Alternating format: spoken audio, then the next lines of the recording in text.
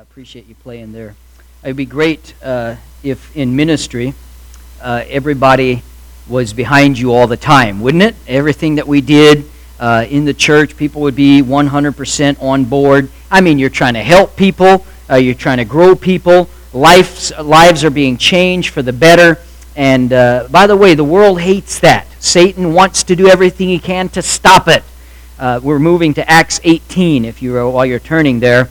Not only do we see resistance, though, from the world, we often see resistance within the church walls itself. Now, tonight, we're going to continue to see how Paul responds to different reactions, because it is in the response to a conflict or a potential conflict that we often escalate the problem in our responses. We make them bigger than what they would be. What is, forget that phrase, a carnal person will turn a molehill into a mountain. A spiritual person turns a mountain into a molehill.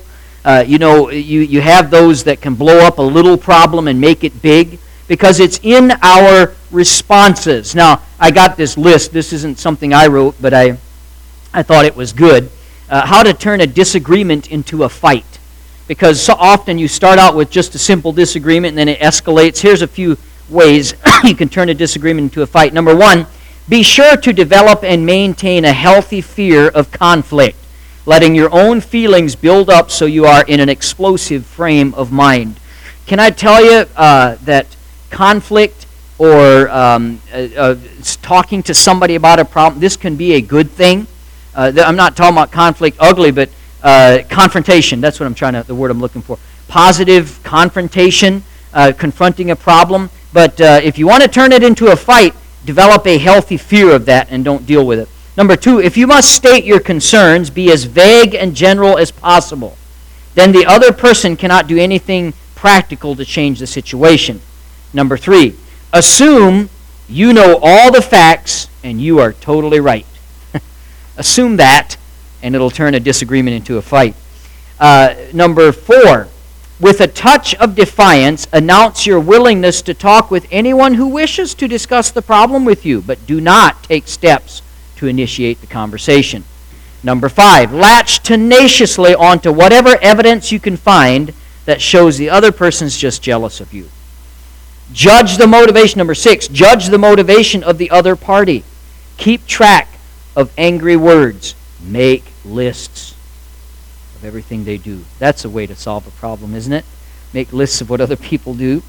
Number seven, avoid possible solutions and go only for total victory and unconditional surrender. Don't get too many options on the table. In other words, you're not ready to work it out.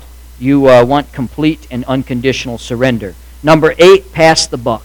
Just keep passing the buck and do that over and over. Paul, though, he responded in better ways than that, as we have seen already and continue to in chapter 18 here. Let's look at starting at verse number 1, and I think we'll read for now through verse 11, and we might look at a few more verses if the time tarries here. After these things, Paul departed from Athens and came to Corinth, and found a certain Jew named Aquila, born in Pontus, lately come from Italy with his wife Priscilla, because that Claudius had commanded all Jews to depart from Rome, and came unto them. And because he was of the same craft, he abode with them and wrought, for by their occupation they were tent makers. And he reasoned in the synagogue every Sabbath, and persuaded the Jews and the Greeks. And when Silas and Timotheus were come from Macedonia, Paul was pressed in the Spirit, and testified to the Jews that Jesus was Christ. And when they opposed themselves and blasphemed, he shook his raiment, and said unto them, Your blood be upon your own heads, I am clean. From henceforth I will go unto the Gentiles. And he departed thence, and entered into a certain man's house named Justus, one that worshipped God, whose house joined hard to the synagogue. And Crispus, the chief ruler of the synagogue, believed on the Lord with all his house, and many of the Corinthians hearing believed and were baptized.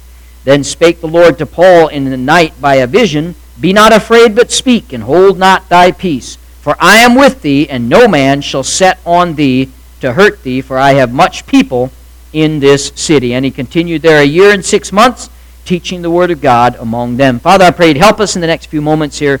May we see something here from Paul's example and others that would be a help to us. In Jesus' name, amen.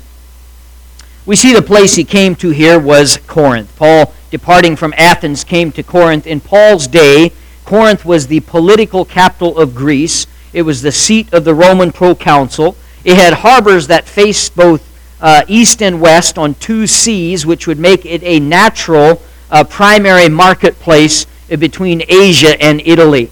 Corinth was famous for immoral worship of the god Venus. Now, seaports and sailors have a reputation, you could say. Have you ever heard the phrase, "he cursed like a sailor"? All right, they have a reputation like that for a reason, of being lewd and depraved. Corinth outdid it all here. The temple of Venus alone housed over 1,000 sacred concubines, and concubines really, harlots was no more than what they were. As the very name of Corinth then became a name for, or a synonym for debauchery. In classic Greek, the word Korinthe azomai, what means to act like the Corinthians, really meant to practice fornication. And they were known for this. This fact really explains much of the letter of 1 Corinthians. Have you read 1 Corinthians lately? Paul deals with a lot of that in that letter. Also, when Paul is writing Romans chapter 1, when you read Romans chapter 1, he talks about all the lewd and desires of man and how he turns them over to a reprobate mind. He was in Corinth when he wrote Romans chapter 1. The perversions that he describes in that chapter are all about him while he's writing it. So this was the place to which this missionary came. At Corinth, none of Paul's Athens behavior, like the appeals to the intellect that he had in Athens, totally different thing here he's dealing with. And so he seems to have set this preaching aside. In fact, in 1 Corinthians 2:2, he wrote later, "I determined not to know anything among you save Jesus Christ and Him crucified." Now, verse number 2, we see that not only the place but the people. "And he found certain Jew named Aquila, born in Pontus, lately come from Italy with his wife Priscilla." There were times the Roman Empire saw outbreaks of anti-Semitism, and the Jews here in that day, they didn't do much to make themselves lovable to the Gentiles. You know, if you call a group of people dogs, typically they're not going to love you for it, and that's how they kind of treated the Gentiles. Their religious laws, their customs set them apart. They didn't make any attempt to cover the disguise the contempt that they felt for Gentiles and the idolatry and immorality. And when they arose to any high positions, they would use and leverage those positions, taking advantage of it. So there was a general Gentile dislike for the Jews. Add to that, the Romans always had problems holding Judea in subjection, which did not endear the Jews to them anymore. So Emperor Claudius in verse 2, the Bible says, banished the Jews from Rome. Probably read as to how he did that. Rather than just send them out of the city, saying you against the law for Jews to live anymore, he forbid them to congregate. I found that interesting. If a Jew can't congregate, it's basically akin to evicting them because it would interfere with their worship. And the reason I found that interesting is we're kind of facing the same edicts today in many places. I don't know if you've noticed in the last 2 weeks, several news, it's made national and worldwide news of several pastors who stood up in Canada and refused to let their churches be shuttered, as they're doing many places where they're actually chaining and locking the front doors to churches, not allowing them to congregate. And so that's very possibly what he did there, causing them to leave Rome. Two of the Jews affected by this were Aquila and Priscilla. This couple had settled in Corinth, where they worked their business of tent making. Now, we're not told whether they were already Christians, but it seems they were. This was Paul's first contact when he came to Corinth. Then we see that they became partners in verse 3. He was of the same craft, abode with them, and wrought, for by their occupation they were tent makers. So among every Jewish boy, he is at some point taught a trade. Even the most famous rabbis were expected to support themselves in some gainful occupation. They didn't get paid for their teaching. In his native Cilician home, Paul would have learned to weave goat's hair into cloth, and they would make tents and coats and curtains from this material. And so in Corinth, he naturally gravitated to those that were engaged in the kind of work he did. I think it's admirable that Paul was not above earning money to support himself. Aquila and Priscilla befriended him. They gave him employment. But that didn't keep him from giving out the word. In verse number 4, he reasoned in the synagogue every Sabbath and persuaded the Jews and the Greeks. And so during the week he worked at this job and raised some funds for himself. And then on the weekend, on the Sabbath, he would go to the synagogue and he would preach Christ. Corinth was an important commercial center, and so we can assume there was certainly a large Jewish synagogue in that city. And as usual, Paul met those people in the synagogue and he would dialogue with them. He was a tireless ambassador for Christ.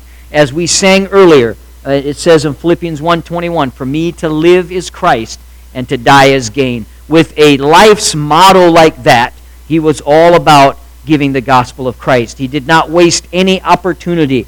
Every Sabbath, the Bible says here, he took the advantage to speak and make an impression on many, as we'll see in a moment here. Plus, he spoke with authority. His background as a rabbi, his education would give him an audience. His personal experience with Jesus Christ would give him the passion. And the Holy Spirit would give him the power. Isn't that a great combination? He had the power, he had the passion, and then he also had his audience. And so he continued to work here, captivating both Jews and Gentiles. Now, look at the pressure he got from the Spirit in verse number 5. "And when Silas and Timotheus were come from Macedonia, Paul was pressed in the Spirit and testified to the Jews that Jesus was Christ." Now, the arrival of his colleagues would do several things for Paul. No doubt he was eager to hear news from his Thessalonian converts. And also we find from 2 Corinthians 11:8 and Philippians 4:5 that a gift of money from his friends at Philippi accompanied them. This allowed him to stop working at his job, and he would devote himself full-time to missionary work. The presence of Silas and Timothy gave him also much needed moral support. How important this is. You can take the pressures of ministry if you have good men at your side, and he did. I cannot state this enough. The importance of having a good group of people serving together. Paul had a renewed passion. He had the task of winning Jews to Israel's true and only Messiah, Jesus Christ.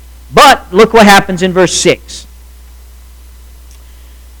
Verse 6, "And when they opposed themselves and blasphemed, he shook his raiment and said unto them, Your blood be upon your own heads.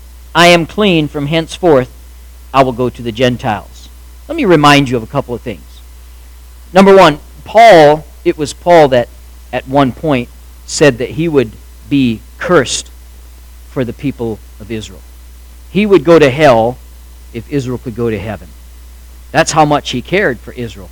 Let me remind you of something else. At one time, Paul, before he was saved, and then probably up until his salvation and maybe shortly afterward, he hated Gentiles. They, in their blood, hated Gentiles. Everything about them, Gentiles were dogs. Now, Paul's preaching here stirred the opposition of the Jews. The original word that Luke uses for they opposed themselves there is to rage in battle against. The opposition became blasphemous. And at that point, Paul shook his garment somehow. I don't know if it was to signify shaking the dust off the way Jesus said. But he shook his garment, signifying his utter and complete abandonment here of the synagogue. As far as he was concerned, and as far as they were concerned, Paul's done. Look at what he says. Your blood be upon your own heads. I'm clean. The reason I'm clean is I've given you the message.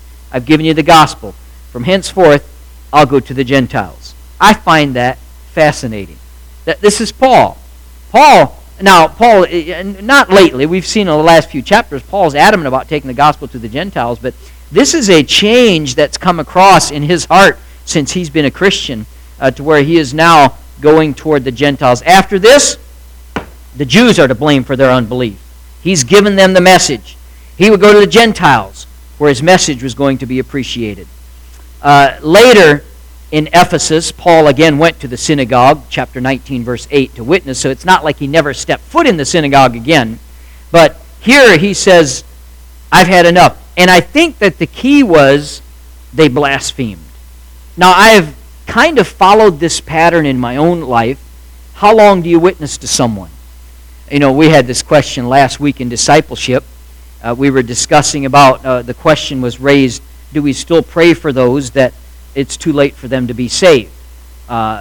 First of all, we don't know if it's too late for anybody. We don't know that situation in anybody's life. I do believe people cross a line. God turns them over to a reprobate mind, and they just, not that they can't get saved, they just, the conviction of the Holy Spirit maybe is done with them. We never know when that is. I'm not even going to say if it is in anybody's life, okay? So as far as I'm concerned, if you're breathing, you can get saved. If you're breathing, you're a candidate to be witnessed to. Now, there may be a line, but we don't know where that is. That's between them and God. We still ought to be faithful at giving the gospel. However, I have in several occasions been in a situation where somebody will blaspheme the name of God or God directly. I remember a specific instance. It was in Brighton, Michigan, witnessing to a young man. He said things that made me want to step back just in case God's still in the lightning business, you know, because the things he said, I can't imagine even thinking those things.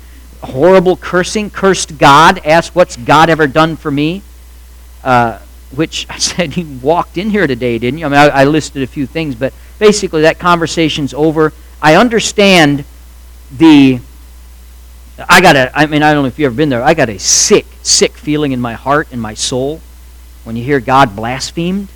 And Paul said, that's it. You're going to blaspheme him? I'm done with you. I'm going to the Gentiles. Your blood's on your own head now. And I think that is probably a wise step at that point. If somebody is going to blaspheme the Lord, no use arguing, no use getting into a fight. This is done. What does the Bible say, by the way, that we're forgiven for any sin except blaspheming the Holy Ghost? And so we need to be careful there. It was almost a relief. And this is, I wrote this statement down. I'm thinking, wow, that doesn't sound right. But just listen to what I'm saying and see if you don't know where I'm coming from.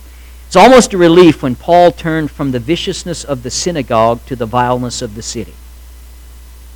Now, you wouldn't think so, but at least the corrupt Corinthians recognized their need for a Savior. And that's just what happened. There, people listened. This is not a new thing. It's still true today that it's easier to win people in the ghetto than it is in the country club. In Lansing, we did bus routes in Lansing, and I did several different routes, and we ran the bus in different spots. I think we had at one time 3 buses going, and we had one that for a while I was in the ghetto of Lansing. I mean, it was in the really bad part. There was, when we would go visit our bus kids, there was 2 probably gang guys, I don't know, but they would follow me about a block back, and they would tell people not to mess with, this is church guy, and you'd let me. They were very respectful to us. My wife visited one of her Sunday school kids one night, and they were dividing up marijuana bags on the table while she's talking to mom and dad about the kids coming to church. I mean, this is a rough area. And they were very receptive, very respectful, very open to us. And then at a different time, I went to the neighborhood. There's another section of Lansing. It's the capital city of Michigan. So the governor's mansion's up there, and we're talking gated community. They're about as hard and unfriendly and unreachable as anybody you'd want. They're very, very well off. It's always been the case. People like the people in Athens wanted nothing to do. There weren't many people want in Athens. And then Paul goes to Corinth, where they are wicked, debauchery, sinful, horrible people, and they're getting saved. The Bible says many receive Christ. Sin is... people. I mean, it's really true. People that are in the depths of sin are closer to salvation than people who are rich and well off, especially if they're religious. And why? It's because of what we were talking about this morning. Their faith is in a different thing. Their faith is in their money. Their faith is in their connections. Their faith is in who they know. And it's hard for them to change that faith and redirect it to the Lord Jesus Christ. Anyway, rabbit trail. Verse 7. Paul had some followers here. He departed thence and entered a certain man's house named Justus, one that worshiped God, and one whose house joined hard to the synagogue. Paul did not have to go very far to find a meeting place. So the synagogue wanted nothing to do with him. Where he said, well, I got to find another place. Where am I going to find another place? Next door, attached to the synagogue. I think that's hilarious. I was reading this today thinking, that's the funniest thing in this whole passage. So here these people want nothing to do with Paul. Now they got to hear him next door. Saved by the blood of the crucified one. And Christians are singing and he's preaching and they're rejoicing and he's right next to the synagogue. It might have been better for the peace of mind of everybody if he'd have moved clean across town, but he just decided to set up shop right beside him there. And it would annoy the Jews. In fact, Paul said later in Romans 11:11, it provoked them to jealousy. They didn't like it. The house joined hard to the synagogue. Might have been attractive because it belonged to Justus. History tells us that Justus was probably a Roman citizen. Some even claim that Justus was his Roman name was Gaius, meaning he might have been Gaius of mine host in Romans 16:23. That would mean he was one of the 2 Corinthians that Paul baptized, according to 1 Corinthians chapter 1, verse 14. And then in verse number 8, the Bible says, he had a famous convert here, Crispus, the chief ruler of the synagogue, believed on the Lord with all his house. Now the synagogue included 2 important officials, the angel of the synagogue, this would be the regular minister. He'd be responsible to pray and to teach, to take care of the law, appoint who reads the law and those type of things. And then the ruler of the synagogue would be in charge of all its other affairs, including regulating the service. This was Crispus here, Crispus. He and his family got saved. They accepted Christ. He was the other person that Paul baptized in Corinth. His salvation would have made a big impact on many who were regularly attending the synagogue. Obviously, can you imagine? He has just left the synagogue, basically run out by their unbelief, and then the chief ruler gets saved and starts to join in with Paul's doings there. What an impact that must have made. And it did, because verse 8 says, and many of the Corinthians hearing, believing, and were baptized. The church was growing next to the synagogue. Remember, they're meeting there. That had to be just a thorn in the side of these religious leaders. But they would have watched the growth of the church next door with a cynical eye, but there were too many influential people involved, really, for them to do their usual reaction of violence, it seems here. So the Jews would be seething about this. Then verse 9, I have to think that at this time tension was starting to rise. You had the Jews right here, you had them meeting, and probably it was getting a little heated, and so then spake the Lord to Paul in the night by a vision. From time to time, Paul got visions by God to strengthen him, to encourage him. He received a vision like that at Troas. Another one when he was arrested in Jerusalem, chapter 23, verse 11. And now, as he's starting to feel the pressure here, the Lord came again to his faithful preacher. Look at what he says, verse number 9. Be not afraid, but speak, and hold not thy peace. That's just what Paul needed. Keep on going, the Lord says. Don't stop preaching. Keep giving it to him. He was a brave man, Paul was, under normal circumstances, but with this commission he would be bolder still, I would imagine, faithfully preaching the Word of God. Paul's fears were natural. Look at what's happened to him up to this point, but they were needless. Later he would write in a letter to the Romans, Romans 8:31, if God be for us, who can be against us? And these are the things he learned. Nobody is going to drive him out of Corinth. In fact, he's going to stay here for the foreseeable future. And oh, what a blessing it is when men have a courage to do the work. Courage to keep on doing what they were supposed to be doing. We ought to be confident as we do the work of the church in our community as well. Let's not let things sidetrack us from doing what we need to do. In the last year, as you know, many of you felt the same thing. I received many calls chiding not about meeting for COVID. Got calls chiding because we cut certain things because of COVID. I mean, you always get it from both sides. Some people got upset because we met at all. Some people got upset because we didn't meet for a few weeks.